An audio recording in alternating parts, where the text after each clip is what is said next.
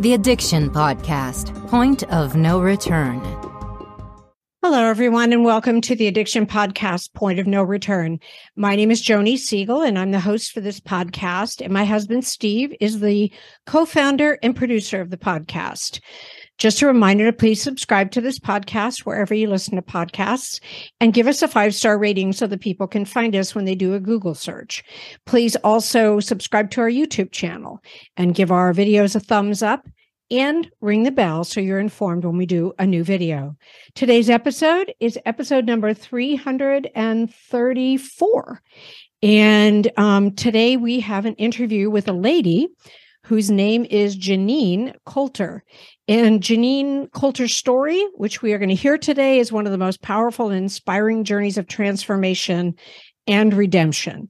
For 15 long years, Jeannine battled with addiction, leading to multiple arrests, homelessness, and spent her final days of shooting meth and heroin in a literal doghouse before getting sober in January 2015.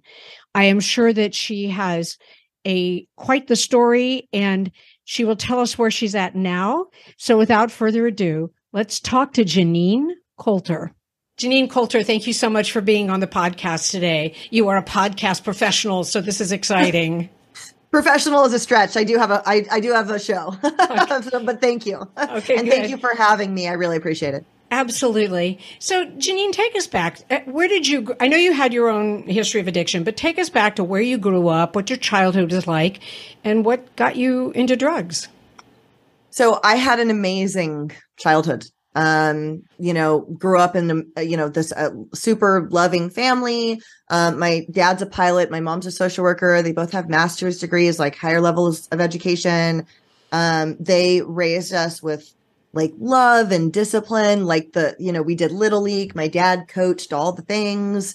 My mom made sure I took like SAT courses, and they signed me up for dance and summer camps, and they went to all my events. Like, they were present, loving parents.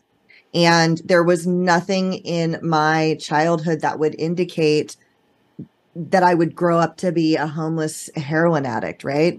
I guess when I say that, I don't necessarily mean that there are things in childhood that would set you up for that. But you know what I mean? There's the stereotypical, you think of somebody who probably came from like a broken home and was like abused. You know, I was never abused. Nothing like that ever happened to me. And, the only thing that threw me off a little bit was they did get divorced when I was a senior in high school. They did split up. And so that threw like a wrench in things. But again, but like lots of people's parents split up and they don't end up shooting heroin, So growing up, I was very, very academically like oriented, and my goals were academic, right? I was academically focused and did really well on my SATs and got into this great college in Washington, D.C. And I will say that when my parents split up, it did throw me for a loop. And the first thing that suffered was my education, was my schooling. Mm-hmm. And looking back, I went through, I think, like a 2-year nervous breakdown. I was very depressed. I wasn't expecting it. And I didn't really want to study anymore. I didn't really want to go to class anymore. And I had always been, quote, good. Like, I didn't drink. I didn't, smoke weed with my friends. I did occasionally, but like very, very rarely. And I started feeling like I spent all this time doing so well in school. I should have partied more. I should have gone less. It feels like this whole world that I was trying to get into is like a setup, and it's not real. And I felt like tricked and all this stuff. So, but what I always say is that, because I believe that addiction started in me long before the actual drugs were present, right? I think that I have the characteristics of addiction, just, chemically and physically. It's just my personal beliefs. Neither of my parents were alcoholic addicts or are alcoholic addicts, but it's very far reaching on both sides. In fact, my cousin just passed away on Saturday. His liver gave up. He was only like 48 years old. He's a longtime alcoholic. It's definitely in my family on both sides. And I think that a lot of it's genetic. And one of the reasons I believe that is that, college is harder than high school, right? And addicts often feel that the rules don't apply to us, or I'll keep it me, right? They say that addicts think that the rules don't apply to us. And I definitely felt that way.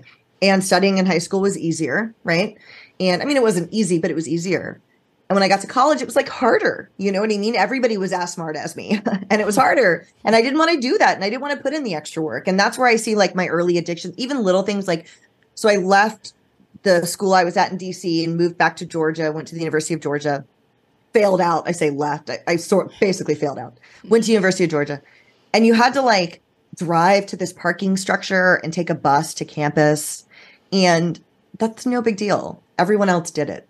But I was like so put upon that I had to go to this parking structure and I would always be really late and I would park in the handicap spot right by the stairs. And eventually they finally towed my car, like, of course. And I was super pissed. I remember calling the guy that the tow company and I was like, "Did y'all take my car?" And that's how I said it. "Did y'all take my car?" Like, not I was in the wrong spot. Just things like that now I can look back and see like, you know, there were little like peaks here and there of somebody that didn't think the rules applied to them, you know? So when I came back to Georgia, I was introduced to cocaine for the first time. I was bartending and I quit school ostensibly to pursue acting, which I had done a little acting when I was younger. So it wasn't totally out of nowhere, but also a lot of it was that I didn't want to drive to the parking structure or study, you know? And so I was like, you know what? And this is like an addict mindset sort of. I'm like, you know what? It's easier. It will be easier for me to become like an Oscar award-winning actress than finish my undergraduate degree at Georgia. So I decided to bartend for a year, save up money, and move to LA. So as I was bartending, I was introduced to Coke for the first few times. And, you know, you hear people talk about drinking a lot and they'll say the first time I drank, I knew. I didn't feel that way with drinking. I didn't really like being what's the word that I'm looking for? Like not all the way with it. I didn't really like being, what's the word I'm looking for? Impaired. I didn't like being impaired, you know, mentally or judgmentally. I didn't like that. But Coke doesn't do that, right? Coke makes you like more aware, which is what I wanted. I wanted the stimulant side of things. And I remember thinking the first time I did a line of Coke, though, that's where I can relate to when alcoholics say I knew. I did Coke and I remember thinking, oh, I can do this. If life is like this, I can do this. I'm not sad. I'm not tired. I can manage this. And I loved the feeling that it produced. But for me, addiction was super progressive. And in the beginning, I did never buy it. I never bought it once that year that I was in Georgia and just would do it when it was available. I would do it till it was gone and I would feel like crap the next day. Can I cuss on your show? Absolutely. Okay. I would feel like crap the next day. And but again, I wasn't ever like buying it. But it was already problematic. Like I've actually never shared this. I kind of forgot about it till right now. I was auditioning for an acting school in LA and I had to fly there. And I was up all night the night before doing Coke. And finally the guy I was with was like, "Hey, don't you need to like go to the airport?" And I like went to the airport in a haze and I could have like blown the audition. I ended up doing fine. And I got into the school, the American Academy of Dramatic Arts. So I did get into the school and it's like a country song. I drove to LA in my old Saturn with like $600 and a cowboy boot. And I'd paid for 1 month of rent already, moved to LA. And started to pursue acting, not really, because it wasn't really what my heart wasn't in it. I just didn't want to be in Georgia anymore. And I just didn't want to be sad anymore. And so I thought if I made some changes, I was definitely looking for some external validation. I wanted fame. And, you know, of course, I didn't know this then. But looking back, I'm sure I thought that would make me feel better, you know? Right. So I moved to LA and the Coke actually kind of stopped for a little bit. But it's so funny. I would tell people later when I ended up at a detox at 32. So I'm 22 now when I moved to LA. I would say I was clean for like 3 years because for a few years in LA, I was just drinking and smoking weed. And so I would say I was clean. I'm like, no, I'm not a drug addict because I was a drug addict once. I was super addicted to Coke and I quit for like 3 years. And so quit for 3 years and then it popped back up again while I was in LA at like age 26. And I went through a really, bad breakup and was bartending and started doing Coke again. And it really escalated that time. Then I was buying it, spending a lot of money on it. And it got me to the point where I had to leave LA. My car, that same Saturn, finally blew up from not changing the oil because I was spending my money doing other things. And LA is not a place you can live and take public transportation. So I like kind of tried to do that for a little while, but my life was incredibly unmanageable. Like sometimes the hardest thing about getting someone into recovery is getting them to agree to treatment. Bobby Newman, a certified drug counselor with 30 years experience and an over 85% success rate as an interventionist, has created a series of 12 videos that you can use right now to learn every step to get your loved one to agree to treatment. Call 866-989-4499 today and say the word podcast to get a 10% discount. Or go to newmaninterventions.com and type in the word podcast for a 10% discount.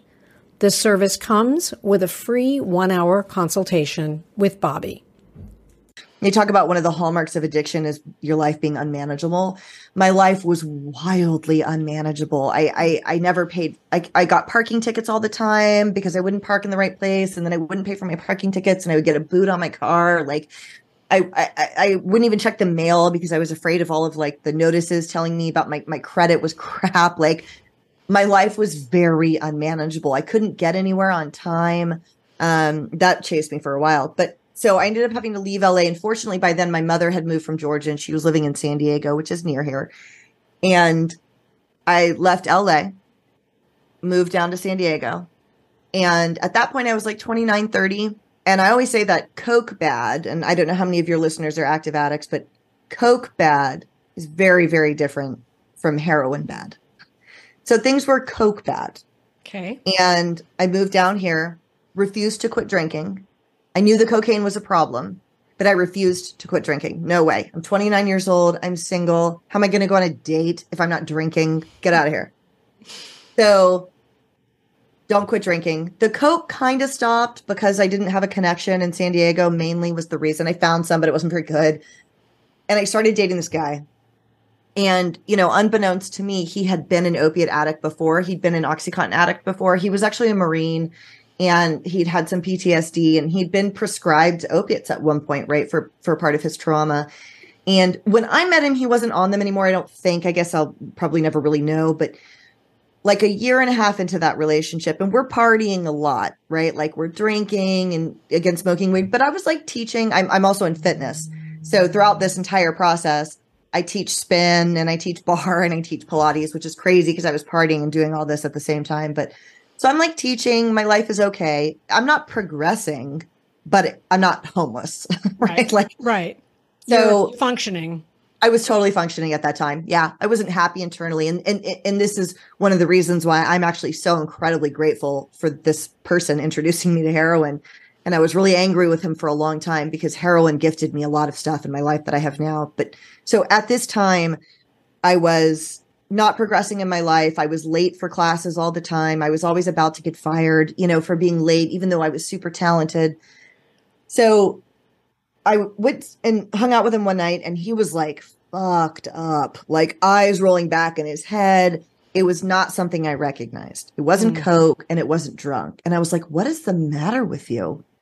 And I think he just told me he was super drunk. And this is actually a story I also don't often share, but my grandfather passed away and I was back in Florida at a funeral and I couldn't get in touch with my boyfriend while I was gone. And I thought maybe he was like cheating on me. And so I get back and he's not answering and I jump in my car and I drive out to where he lives and I like bust into his room thinking there's going to be a girl and there's no girl. There's him. All the lights are off. He's got a movie on. There's like pizza boxes everywhere. And he's just laying in bed, awake. And it smelled like weed and like cigarette smoke and maybe like some throw up. And there was like tinfoil everywhere.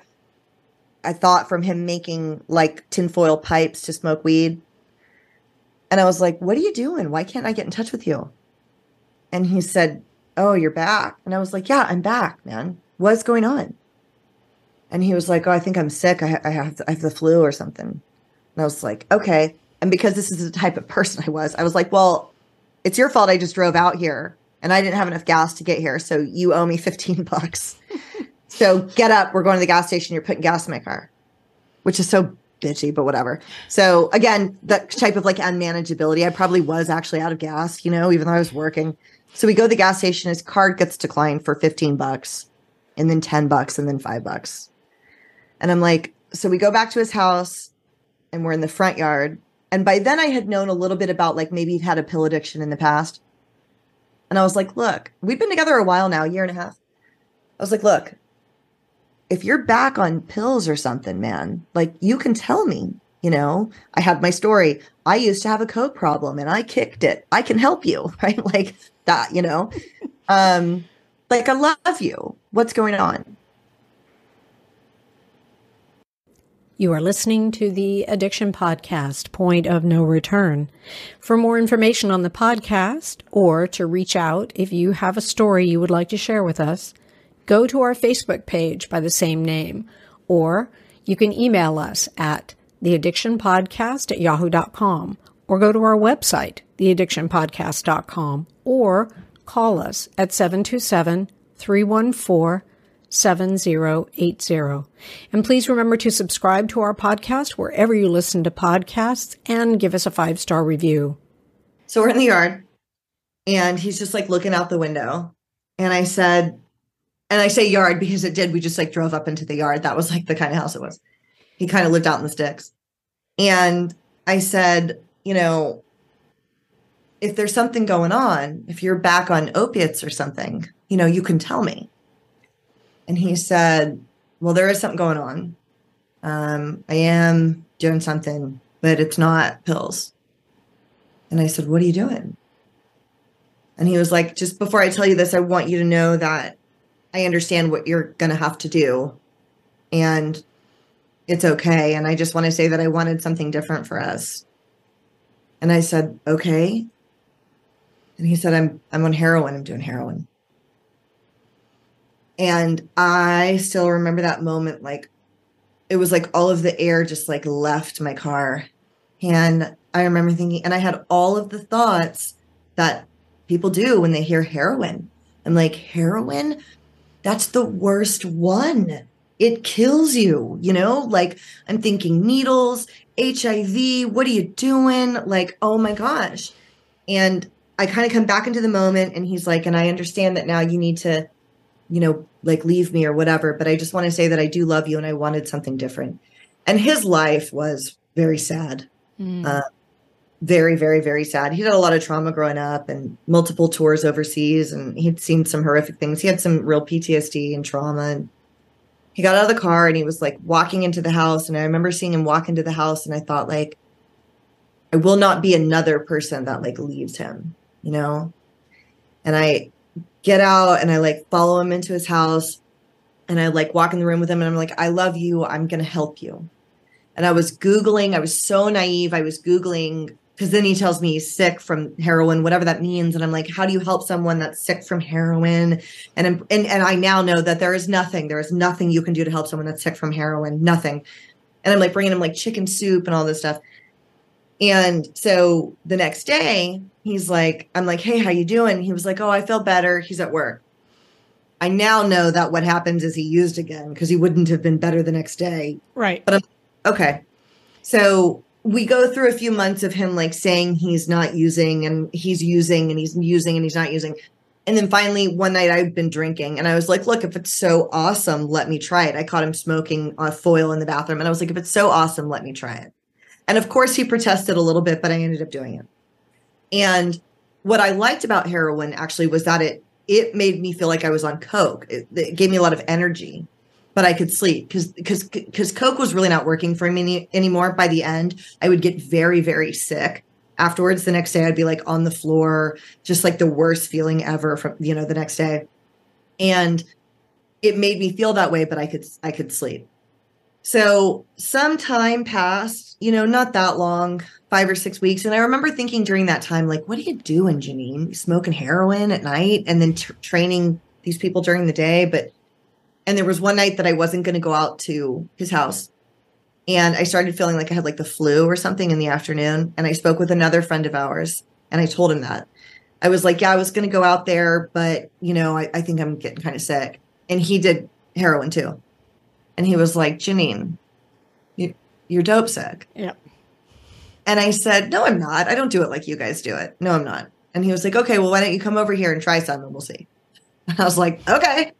So I went over to his house and I even brought like my own straw and he handed me, and I was like, oh no, I brought my own because I'm, I have the flu. And I remember his face. He was just like, okay. Because he like knew what I was about to realize, So I smoked a little and I immediately felt better. Mm. And I was like, holy shit. Did I just accidentally get strung out on heroin? And he was like, Jeannine, like we told you. And I was like, no, not really. Like I wasn't doing it enough, I don't think. Like I didn't really know what you meant. And I'm like, so what do I do now? Like if I stop, what happens? And he was like, well, I mean, you'd get sick. And I'm like, for how long? He says, it's like 2 weeks. And I'm like, I don't have 2 weeks. I have to teach tomorrow, which is true. And I'm like, I don't have 2 weeks. And he was like, well, then, you just keep going. And I'm like, so I have to like buy heroin now? I just accidentally called myself a heroin habit. And I'm like, well, how much does it cost? Like, I didn't even know. And he's like, $20 is probably all you need. And I'm like, is the guy dangerous? Like, does he have a gun? I'm going to go meet a heroin dealer. And this guy ended up being someone that was really instrumental in saving me later, the man I was about to meet and buy heroin from for the first time, because a heroin dealer is just an addict, typically, right? Yeah. It's not a scary person. It's just an addict. Not always, but usually. And so he was like, yeah, here's the guy's number. And I'm like, oh my God, I just accidentally became a heroin addict. So I like go to his house and I start buying dope, and it worked for like 10 months. I was able to do heroin and teach, but things like really started falling apart. And within 10 months, I was homeless. And my roommate kicked me out. And that started a series of 5 years of me being homeless, in jail, or in a rehab, a program, a facility. And those years that's when I learned what heroin bad means, Right. The consequences during that time got increasingly worse. I did eventually switch to needles, like most do. Then I'm shooting meth and heroin most of the time. I was usually homeless. I got arrested 5 times. The last time was for strong arm robbery, and they were going to send me to prison and like give me a strike and all this stuff. And things had gotten way, way, way worse. So all of that kind of looks the same, in and out, in and out, in and out of sober livings. And the thing that I would do is I would live in a sober living and I would pretend I was clean, but I wasn't, right? I was using. And I had gotten very good at passing a P test. So I could pass your P test, even though I was clearly using. So I'm in a sober living. And so that moment with my friend, when I realized I was strung out, I was 30. Now I'm 34 in this moment. So I'm in a sober living and I'm strung out, and they're testing me because it's obvious I'm strung out. I haven't paid rent. I'm super skinny. And I passed my P test. That night I was out with my first heroin dealer, actually. The guy, I was like, is he scary? And he's not scary at all. And he had ended up getting busted, and he'd done like 1.5 years in prison and was still clean when he got out, and was still clean and was like kind of trying to help me. And we were out to dinner for New Year's Eve at like a Chili's or something. And the owner of my sober living called me and she said, hey, Jeannine, so you left some heroin on the bathroom counter and you can't come back. And I remember thinking, did I just leave heroin on the sink? Like, I need that. But of course, to her, I was like, you don't know that's mine. 8 other women in recovery live there. It could be one of theirs. You don't know that's mine. I passed a drug test for you this morning. And she said, that's true. You did pass a drug test this morning. And I don't know how you've been doing that, but all of the other women are here and we're all pretty sure it's yours. But I tell you what, if you can bring me a blood test that says you're clean, I'll support you and you can come back. Which nobody had ever asked me for before. And of course, to her, I went, fine, I'll bring you one tomorrow. And we get off the phone and I'm like, shit. So my friend gets me a motel room and we go to the motel room and I'm like, hey, just give me your phone. Because I didn't have a smartphone. I had a flip phone. And even though it was 2014, I was like, because they used to give you a phone when you got out of jail called the Obama phone so you could get a job. So I had my Obama phone, which, by the way, very helpful policy. So for later. So your phone, I need to Google the Tri-City logo, which is the hospital here. I'm like, I need to forge a blood test. I've actually had to forge a medical document before in LA, whatever. I could do it again. I need to see what they look like though. Give me your phone. And he was sitting there on the bed across from me. And this guy really backed me up all the time. You know what I mean? Like he was super helpful. He really cared about me. And he wasn't saying anything though. Like he was just staring at me with this look. And I remember saying, okay, don't look at me like that. I don't want to do this. I don't want to forge a blood test. She's making me forge a blood test because just like, did you take my car? You know, not my actions. Yeah. I'm like, she's making me forge this blood test. What am I supposed to do? I can't kick outside, which is relatively true and fair. You can't kick outside as a woman. Bad things will happen, but still, I'm like, I can't kick on the streets outside next to a dumpster. You know, what am I supposed to do? She's making me forge this. What am I supposed to do? And he said, I mean, you could get clean. And I like sat down on the bed across from him and thought, holy shit. I guess I could do that. Like, I am trying so hard. I'm working so hard to keep this in my life with these, because the way I pass a P test is relatively uncomfortable. I'm like doing these things to destroy myself continuously. I guess I could do that, you know? And like, obviously people had said stuff like that to me before because I'd been using for so long, but I don't know why. I had somebody else ask me this once. Why did that matter in that moment? You know, like, I don't know. And so much of this is just like a mystery and luck and God's grace. But I wasn't ready that night because I still had some heroin with me. So I stayed there. And the next morning I called my connect and I was like, I don't know where I'm going to go. I got kicked out of my sober living. I don't know what to do. And he said, okay, well, I have somewhere that you can stay. And I said, really? Where? And he said, you can stay in the doghouse in my backyard. And I said, really? Awesome. Thank you. I'll be right there. So my friend did not want to bring me, but he did. So he dropped me off in an alley. And I always tell people it was more like a shed that his dog would like go in and out on. It was like a futon. One of those little tiny things that you had to crawl into. Yeah. And he let his dog come inside and me stay outside. And I stayed in that shed for 3 nights, shooting meth and heroin. And he was just bringing me meth and heroin because he was, and there's all these like hustles in the dope world where like a relationship, you know, why is a relationship symbiotic in some way? And I needed heroin and meth, and he was much older. He was like in his 50s, and he hadn't been able to find a vein in a really long time, but I could hit his armpit. And so he was just back to smoking heroin, but I could hit him in his arm, meaning I shoot him up, register. Yeah. So, and he liked me. We were friends. So like, we're, you know, so, and he would padlock me in at night, but not to keep me there. I wasn't like kidnapped. I think the purpose of that was more so he'd let other girls stay there before, and his wife would get like really mad about it. So it was more to protect me like from her. So I was there for 3 nights, and the last night, a friend of mine called me and said, I had another Marine friend. The Marine base is out here, or there's a Marine base out here. And he would go back and forth to Afghanistan and call me when he was back and check on me. And I'd met him before I was using. And he came back and he was like, hey, just got back. I'm out at 29 Palms. He got back from another tour. You know, what are you doing? And I said, I am living in a doghouse in Oceanside. And I think I'm going to die. And he said, okay, if I come get you tomorrow, will you come with me?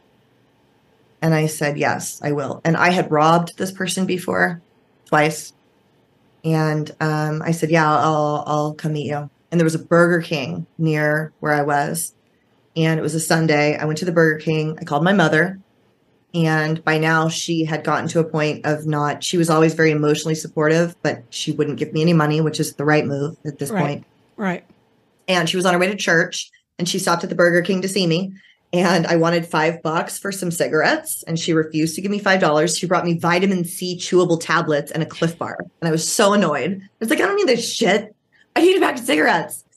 And she was like, well, this is all I have or whatever. And I was like, and again, I was like, so now you're also going to make him have to buy me cigarettes? Like, he's already coming here to save my life. Now you're going to make him buy me cigarettes? And I remember when she left, she was like, good luck, honey. I hope this works for you. So he comes and gets me. And I went with him out to 29 Palms, and I kicked heroin for the last time. Wow. And that was in January of 2015. And got a little dope with me, of course, like any good addict. So I used for another few days, and then I got sick and I drank for another. So the last day I did heroin was January 5th. Okay. I drank for another 10 days after that. Okay. So my actual sobriety date is January 15th. And after that, I never drank or used. Now, was 29 Palms, was that a rehab? No, 29 Palms is a Marine base. I got it. Yeah. So he was out at, yeah. You cold turkeyed it. Yes, I cold turkeyed it. He is not in recovery. I got it. So yeah. I'm sorry, I needed to clarify, but very well done on that being your last time. So how long ago are we talking? So that was January 15th, 2015. So I have 8 years. That's amazing. I mean, that very well done. I know it's not easy. And the fact that you did it cold turkey. Yeah. Holy moly. I'd kicked before with Suboxone, like in detoxes, and that's ideal. That's preferable. But, and I had one Suboxone with me. I had a half of a Suboxone with me. I had traded some heroin for a Suboxone that a friend of mine had taken a bite out of. Because again, in the world of addicts, like, of course, you have a half chewed up Suboxone from someone else's mouth. Still works, right? Yeah. So I had a Suboxone. And then after that, it was nothing, and I drank. Now, yeah, I had done some medical detoxes before, but not this one. This was the last one. And so I was out there. I had no idea where I was going to go when I got back, because I'd been doing my thing at Sober Livings for a long time, where I would be living there and using and lying. And that same guy who said you could get clean begged a Sober Living that I had lived in twice before. I got kicked out of twice before, like begged him to let me come back. And he did. And I came back with absolutely no idea what I was going to do. I had done one thing before I left. I would go, because I missed teaching spin so much. Teaching spin is like the love of my life. And I would go on Craigslist sometimes and like look at people looking for instructors. And I was strung out, but I was like looking anyway. And there was a studio hiring a spin and bar teacher, of which I teach both. And I'd reached out and arranged for an audition. Now I was strung out, so I of course couldn't go when the audition came up. This was like days before I ended up in the doghouse. Right. And I did something I normally didn't do. I texted the woman that had set up the audition, said I can't make it. Normally I would just no show, but I did do that. And I don't know what compelled me to actually do that, but I'm very glad that I did. When I came back, I said, I wonder if that girl would see me again. So I texted her and I said, hey, I'm back. Well, whatever I said, can I audition again? And she said, sure, that's fine.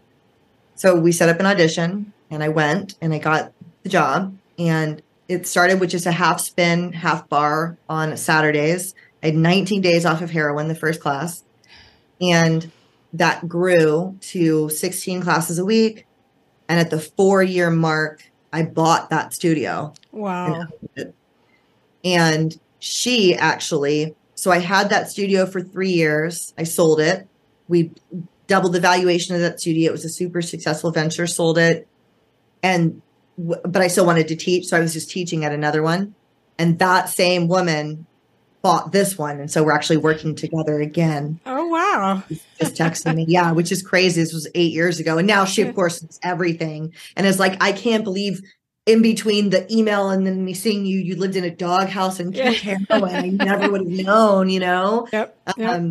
Yeah. So, and in that time, and there's a lot in there too. I don't know what you want me to get into in terms of. It's like okay. I get it. I get the story, and yeah, it's just amazing that you were able to cold turkey. I know some people do it, but it's definitely not a pleasant experience. And no, it's not ideal. And you made it through, but now you're clean and sober, and that's what matters. Yes. Yes. And I met my husband during that time. at a meeting of HA, Heroin Anonymous. He's in recovery as well. We got married. We have a little pug. I wanted a pug my whole life. This pug is a demon, but he's very cute. And I wanted a pug my whole life, but could never have one. But no children yet? No. I think we're going to pass on the kids thing. Okay. I'm just going to have the pugs. Fair enough. Yeah. But the way that I really did it when I got back was, so I already had a sponsor, and I always like to include this about relapse, because in my own podcast, my co-host who was not in recovery asked me once about this incident, like what was different, what I started doing and everything. And my sponsor's name is Rachel. And I said, well, I was calling Rachel before I even got back. I was calling her from 29 Palms, like to check in. And Kim said, oh, so you already knew her. And I was like, oh yeah, she, been my sponsor for a long time as I was in and out of rehabs. And she was like, okay. And then did you go to meetings? And I was like, yeah, I would walk to the one down the street, And she said, oh, so you knew that meeting? And I was like, yeah. And I realized in that moment that all of my relapses, we think of relapses as such failures. They weren't because the first time you kick, I'd never even heard of, I'd heard of Suboxone, but I didn't really understand. Somebody has to give you a big book for the first time if you're going to 12-step, or an NA book for the first time. And you don't know what any of this means. There's such a learning curve in the beginning, but every time you come in and try, you pick up resources like my sponsor. I knew where the meetings were that I could walk to. I knew step 2 was really helpful. I was okay doing the steps again because step 2 had really changed my life. And so we're gathering resources, and they're there and they're available when we're ready to execute on them. Right. So they're not all failures. And so I like to let people know that, when you're coming in, like anybody listening, that's like a quote chronic relapser, you probably have somebody it's probably a big book laying on the floor of your bedroom. There might even be 12 and 12 somewhere, or daily reflections that someone's given you. You could probably text someone right now and be like, hey dude, I'm back. Can you sponsor me again? And they'll be like, I guess, where are you? All of the things, each time you've learned more, right? You get better and better, kind of. Right. Yeah. Yes. Would that be the right way to say it? Yeah, that makes sense. Yeah. And then you learn more each time, you also start to see what it feels like to live clean, and prior to this incident, I had been in a rehab for 9 months, and it was a long-term facility, and I relapsed. And so I didn't have 9 months, but I'd been there for a long time. And my mom, who was really involved in this process with me, has said, and I don't think I really gave this a lot of credit before, but I think now that it's true, the 9 months I was there, I was able to see what it looked like to be clean again and feel physically healthy again. And so this particular run that I'm talking about was only 3 months, the last one. Also probably why I was able to kick cold turkey. If I had there was a year of me shooting meth and heroin every single day. That kick was medicated. I couldn't have done that one. I mean, I guess I could have, but even in jail, they give you Librium, So if you're someone that's listening and there's someone in your life, because, the heroin addict is so full of hustles that I know people think is this another hustle, this medicated detox? It's not. You don't have to do it. But they're unlikely to cold turkey on their own. I did that time, but I was also out of town. I was hours away, but I was saying earlier that I'm grateful that I was mad at that guy for a long time for getting me strung out on heroin. Right. And I was saying that I'm actually really grateful for that. And here's why, the Coke bad years, or when I first moved down here and I wasn't progressing in life, but I wasn't homeless, those years, I had a boyfriend in LA who said to me once, he was mad at me for doing Coke all the time. And I said to him, and this is so ironic that I said this. I said to him, I was like, look, it's not like I'm shooting heroin. I've never been arrested. I'm fine. We still live here. You are seriously overreacting.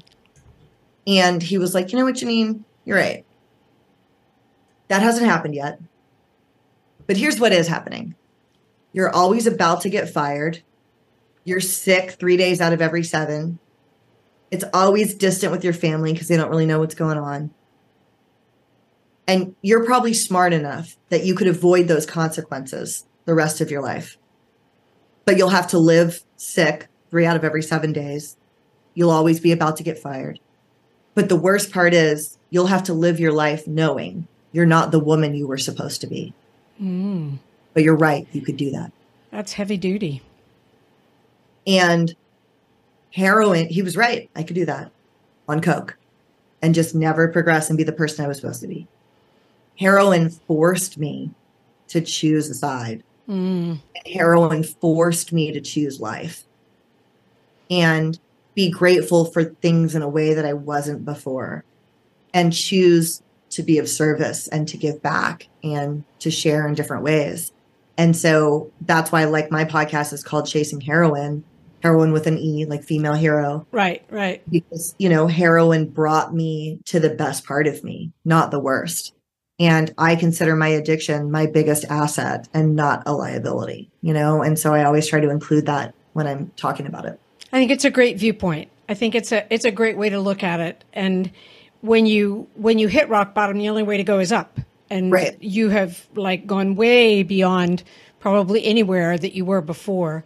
So you have your podcast. Is that your main activity these days? Are you still doing training? What else are you doing? No, I teach spin, and I actually, that woman that came back into my life and bought the studio, she actually just made me, I wanted to just focus on the podcast and write, but the world of spin and fitness also is really where my heart is. So she actually just asked me to be the general manager of the studio. So I just became the GM of the new studio, which is cool.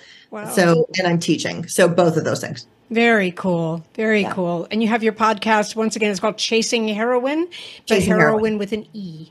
With an E. Yes. Yep. Yes, exactly. Awesome. Hey, thank you for talking to us today. Sure. If you had one, let's just say, final message for our listeners, and truthfully, I don't know how many people we have in active addiction. I know we have people in recovery, and I know we have friends and family of people who are going through addiction, but what message would you give these people?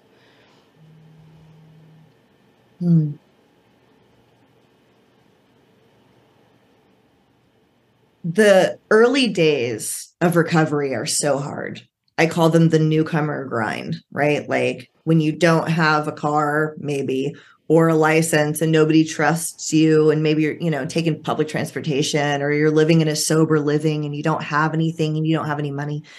Those early days are really, really difficult. Those early days will turn out to be the biggest asset of your life, because you are learning skills during that time about resilience and grit and staying the course that will serve you for years to come. I was able to sell my business for double during COVID because my husband and I, both in recovery, both went through that newcomer grind. And when they were shutting businesses down and other owners were on their heels, I'm like, I know how to move forward when I don't want to, when it sucks.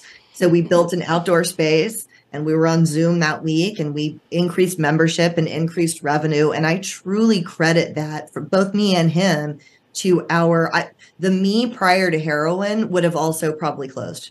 But after all of that, it's like, no, I know how to work hard. I know how to stay in the grind when it sucks. I did it when I was hustling dope, and I did it when I was hustling recovery in my first, 7 months. I didn't get a car for 7 months, and wow. So those days, especially if you're in those days and you know someone that's in those days, or you're in the middle of a tough season now, take heart that those early days, that season was planting seeds of resilience and grit that will serve you now. I think that's huge. Jeannine, thank you so much for talking to us today. I really appreciate you sharing your story. It's a story that I know is going to resonate with people. I know I say this probably way more than I should, but I believe it every time I say it. Your story is going to resonate with people. There are going to be people out there who are going through what you went through, or maybe have gone through what you went through, but maybe just that bit of inspiration will take them to another level and make them that much more successful. So that's huge. I hope so. Well, thank you so much for having me, and thank you for your patience with my technical issues. No problem. Thank you so much for listening. I think that Jeannine's story is a very honest one, but I like her message at the end, and I think she has a lot to bring to people with her story. We'll be back again next week, and we'll have another interview. So be well. If you need treatment, get into treatment. If you know someone that needs treatment, please don't wait. Do it now. You have been listening to the Addiction Podcast, Point of No Return. For more information, reach out to us on Facebook or go to www.theaddictionpodcast.com. Our email is theaddictionpodcast@yahoo.com.